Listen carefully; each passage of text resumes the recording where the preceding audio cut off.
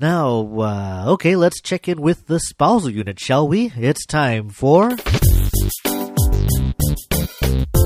The Pith of Pop, the podcast edition with my beautiful and brilliant wife, Jen.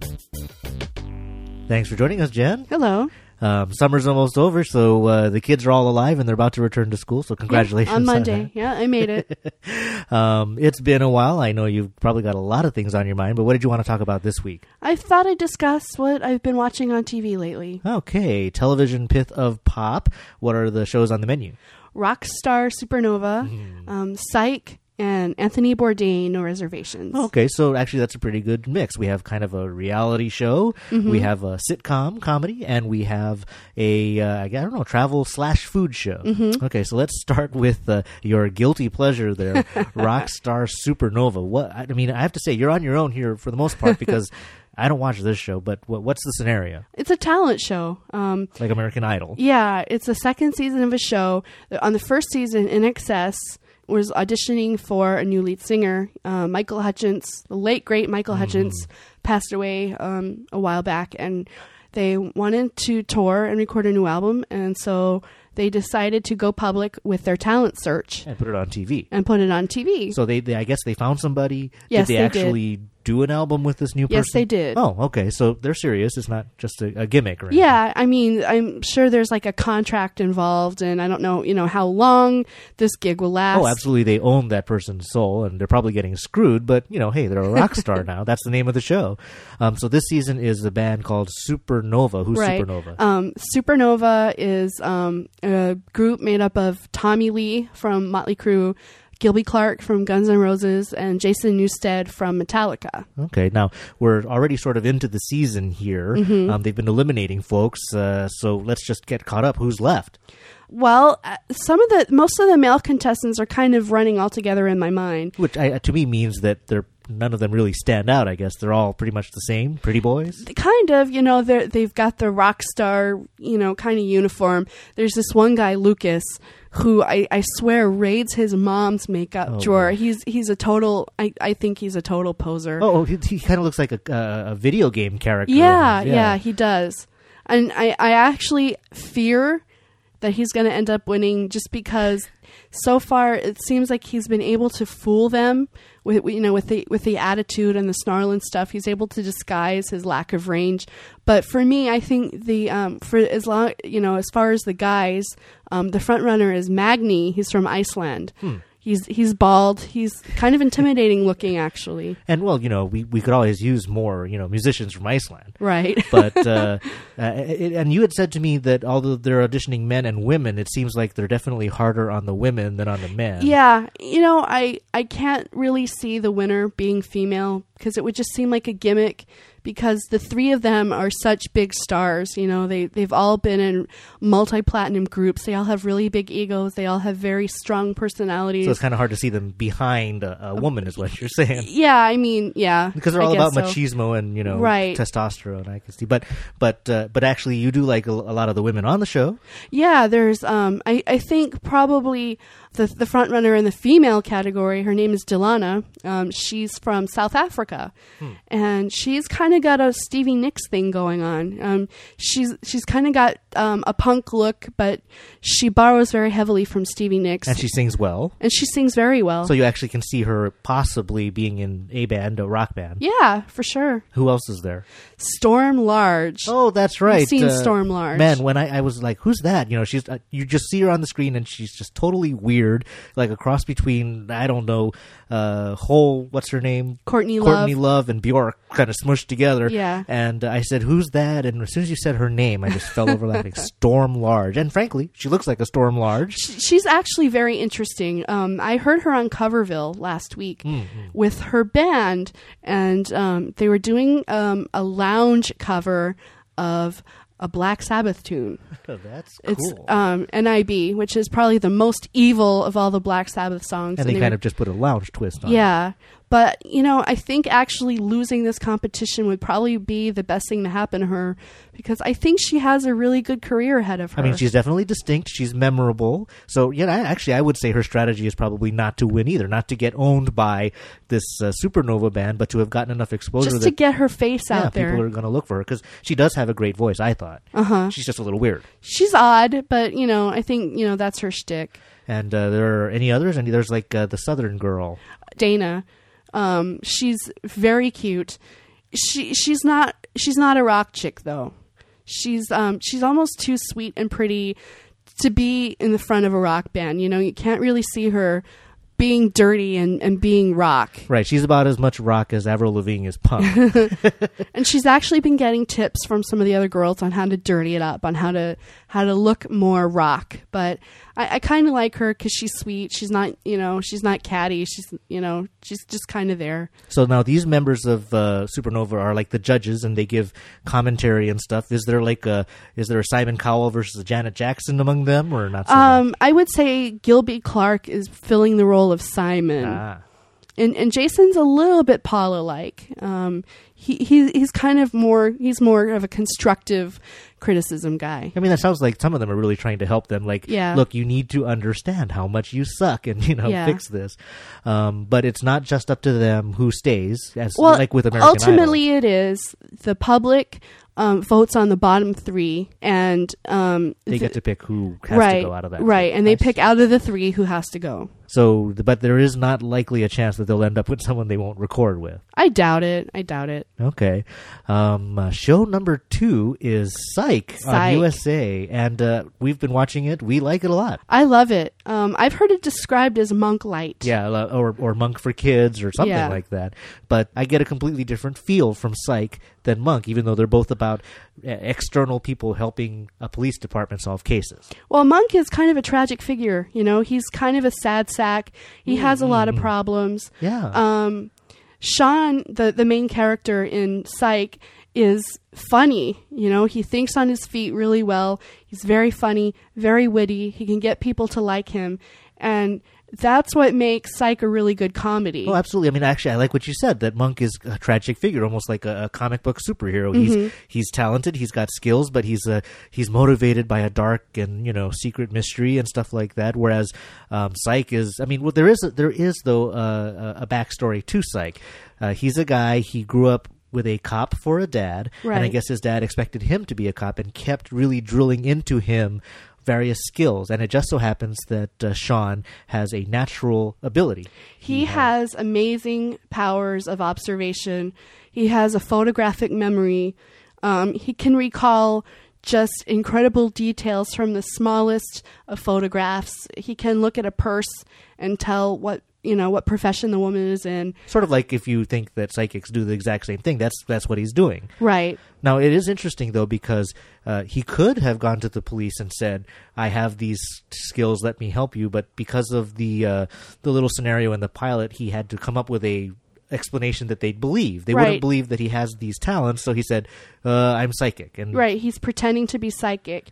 He's actually using his powers of observation. He's pretending that he's pulling it out of thin air. Yeah, and there is a slapstick element to it because he just gets possessed by visions. His legs are flailing everybody. He throws himself on the floor. If the clue has something to do with someone's leg, his leg will go out of control and stuff like that. Now, another very important part of the show is that Sean has a sidekick. Gus. Yes, Gus. Played by Dule Hill, who was on The West Wing. Dule Hill, yes. Yeah. He was the president's assistant on The West Wing. Mm-hmm. He did a few other TV shows, and I always would shout when I saw him, and I'm glad. I mean, this is a great role for him. He's the perfect straight man. He can just take the straight man and run with it because he's absolutely believable. And it's important because without him, Sean's antics would just be like watching a clown. Mm-hmm. But he has this guy keeping him grounded, raising his eyebrow, saying, yeah, right, or, a little over the top there and stuff like that. So I think the partnership is really good. And actually the cast is pretty good. On the other side of the barrier is the police department. Right. There's an interim chief who's in charge of the department. Right. She's played by a woman named Kirsten Nelson. But the funny thing about this character is she reminds me of, if you've seen Fargo, the film Fargo, she reminds me of Marge Gunderson. Because Marge is pregnant, right, and she's a police officer, but she has this incredible air of authority, and she's really good at delegating and telling people what to do. And I think she doesn't take too much of Sean's antics. No, she doesn't. So I think that character was actually really inspired by the film Fargo. And there's two other people in the department. There's a male and a female detective. Now, the female detective kind of switched. There was a woman in the pilot who's not there anymore, and now there's this gal, Maggie something or other. And you had said that she reminded you of Maggie Grace. She reminds me of Maggie Grace, who played Shannon on Lost. And I thought the comparison was apt because at this point, there's not much to her other than she's pretty and blonde and is the object of some attention. Well, I'm hoping they get somewhere with that because it's a little weird that they switched out female characters, secondary female characters without really much explanation. Yeah, but the male detective is pretty cool. He's a cross between Robert Patrick in The Terminator and Rowan Atkinson as Mr. Bean. Absolutely. He's just got a very distinctive face. I mean, he can't be anything else besides a character like this. He's very stern. He's very skeptical of Sean's psychic talents and stuff like that. And but of course, the whole point is for him to be proven wrong every week. Right. He's kind of the butt of the joke. He's kind of made out to be the fool. There's not much going on with that character yet. But I think actually the best role on the show is Corbin Burnson as Sean's dad. Oh, right. Sean, the person who made Sean the way he is, the now retired cop, who still is very, very disappointed in Sean and basically thinks he's a screw-up. And I think he's doing a really good job with the role because he's taking something that could be a fairly one-dimensional part and fleshes it out and turns it into somebody that you can really relate to. Well, at least like him or understand him. Right. I mean, you're right. I mean, on the surface, the way he abuses Sean and basically puts him down and says you can't do anything right, you'd wonder. He's incredibly unlikable. Yeah, what's the point? But actually, he adds to it. He adds depth to it. You can believe that he is Sean's dad, and that in a way, and we also see in the pilot that deep down inside, he's kind of happy that Sean's doing something now, rather than just being a screw up. But he's not going to let him see that. Right. So, Psych, definitely a great show. We haven't missed an episode yet. Nope. And our last show number 3, is Anthony Bourdain, No Reservations. Now, this is sort of a food show, but it's more a travel show, and so it's on the Travel Channel.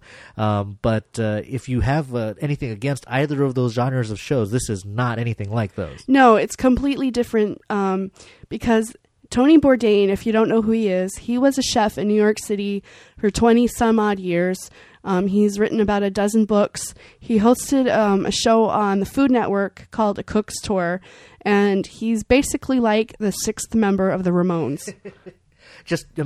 This guy is angry. He's chain smoking, hard drinking, leather wearing, anti-vegetarian, lots of stuff. In fact, one thing I love about this show that I think is a secret thrill for anybody who is sort of a food TV kind of fan otherwise is he just rails against those other chefs. He hates what's the pretty boy's Bobby name? Flay. He hates Bobby Flay. He picks on Rachel Ray. He's really, really against the whole idea of celebrity chefs. And he, Emeril was his favorite whipping boy for a while until he met Emeril, and they actually kind of turned out had a lot of things in common.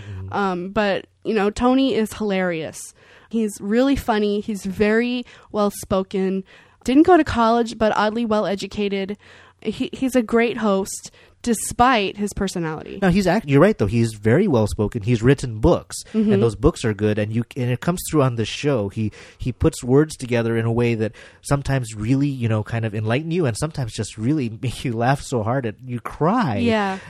And the good thing about this show again is he rails against the conventions of it. He doesn't like the touristy things, and when he goes to these places, he tries to go outside the norm, and not the outside the norm that a travel show would do, but the really outside the norm. Yeah, he goes to food carts. He goes to greasy spoons. He talks to farmers. He talks to locals. His passion is to find out the soul of a country through its food. And I really think that he sincerely believes that that's what his mission is, and that's what he's accomplishing.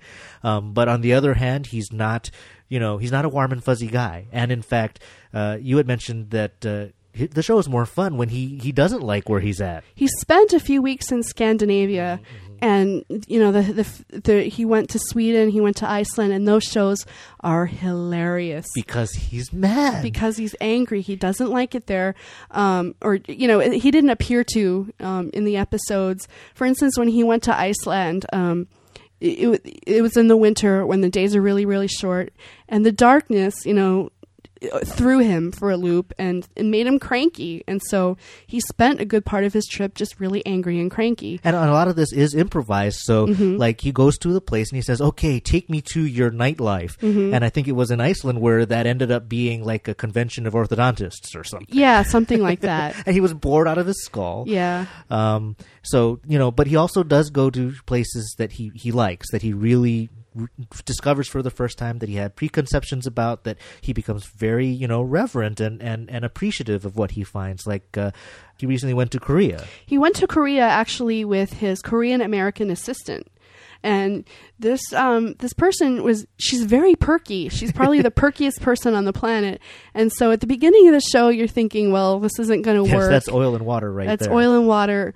But she really brought him to the soul of Korea and showed him, what was going on in the food and all of that. And he became really, really appreciative. And it was really kind of sweet. It was. I mean, she met up with her grandfather who had escaped from North Korea. And he told that story. Yeah. And it was very moving. And, again, this is exactly what I think a travel show should do. Definitely. Now, another trademark of the show, though, is that he also goes to extremes. He wants to see what is the most outlandish thing on any plate in any given country. I mean, anything you can think of. He's eaten monkey brains and fried crickets in Mexico. The most shocking episode ever, though, for me was when he went to Quebec and he went seal hunting with the Inuits. Oh, yeah. Yeah. I mean, he does this total tongue-in-cheek like disclaimer about loving nature and cute baby seals, and then he goes, okay, well, now we're going to go and kill one. Right. But actually, it was funny because even as we're trying to describe it, it sounds a little excessive, a little over the top, but it actually turned out to be a pretty special experience for him. He goes with this Inuit family, and they go and hunt, and they're poor, and this is living off the land. This is hardship. It's eating what you can get your hands on. And they shot a seal and they brought it back to a house, and it's such a nice domestic scene. There's grandma in the kitchen washing dishes and kids playing on the floor, and tile floor, nice fridge. It looks like your kitchen. But they bring in the seal and they drag in the seal and basically eat it raw on the floor. Right there, splay it open, disembowel it, and it's just blood everywhere, and it's shocking, and yet it, as he explains while he's going through it, it's beautiful in a way. Because, this is probably the most that they had to eat in ages. They eat what they can get their hands on, and sometimes food is scarce. They don't get anything, but in this case, they got a seal, they brought it home, and they share it with this stranger, with a TV crew. They happily let him have some. And I mean, he was really moved and he was touched. And, it was a horrible, surreal, shocking thing to watch. But at the same time, it was really kind of sweet. And domestic. I mean, I just loved the shot of the little girl and the grandma there both sort of licking the blood off their fingers. And there was nothing wrong with that. So, yeah, that is an excellent show. So let's go over what we just talked about. And when can folks see them? We forgot that part. What Rockstar Supernova is? Tuesdays and Wednesdays at 9. Okay, on what channel? CBS. Okay, and Psych, of course, USA. USA at 10.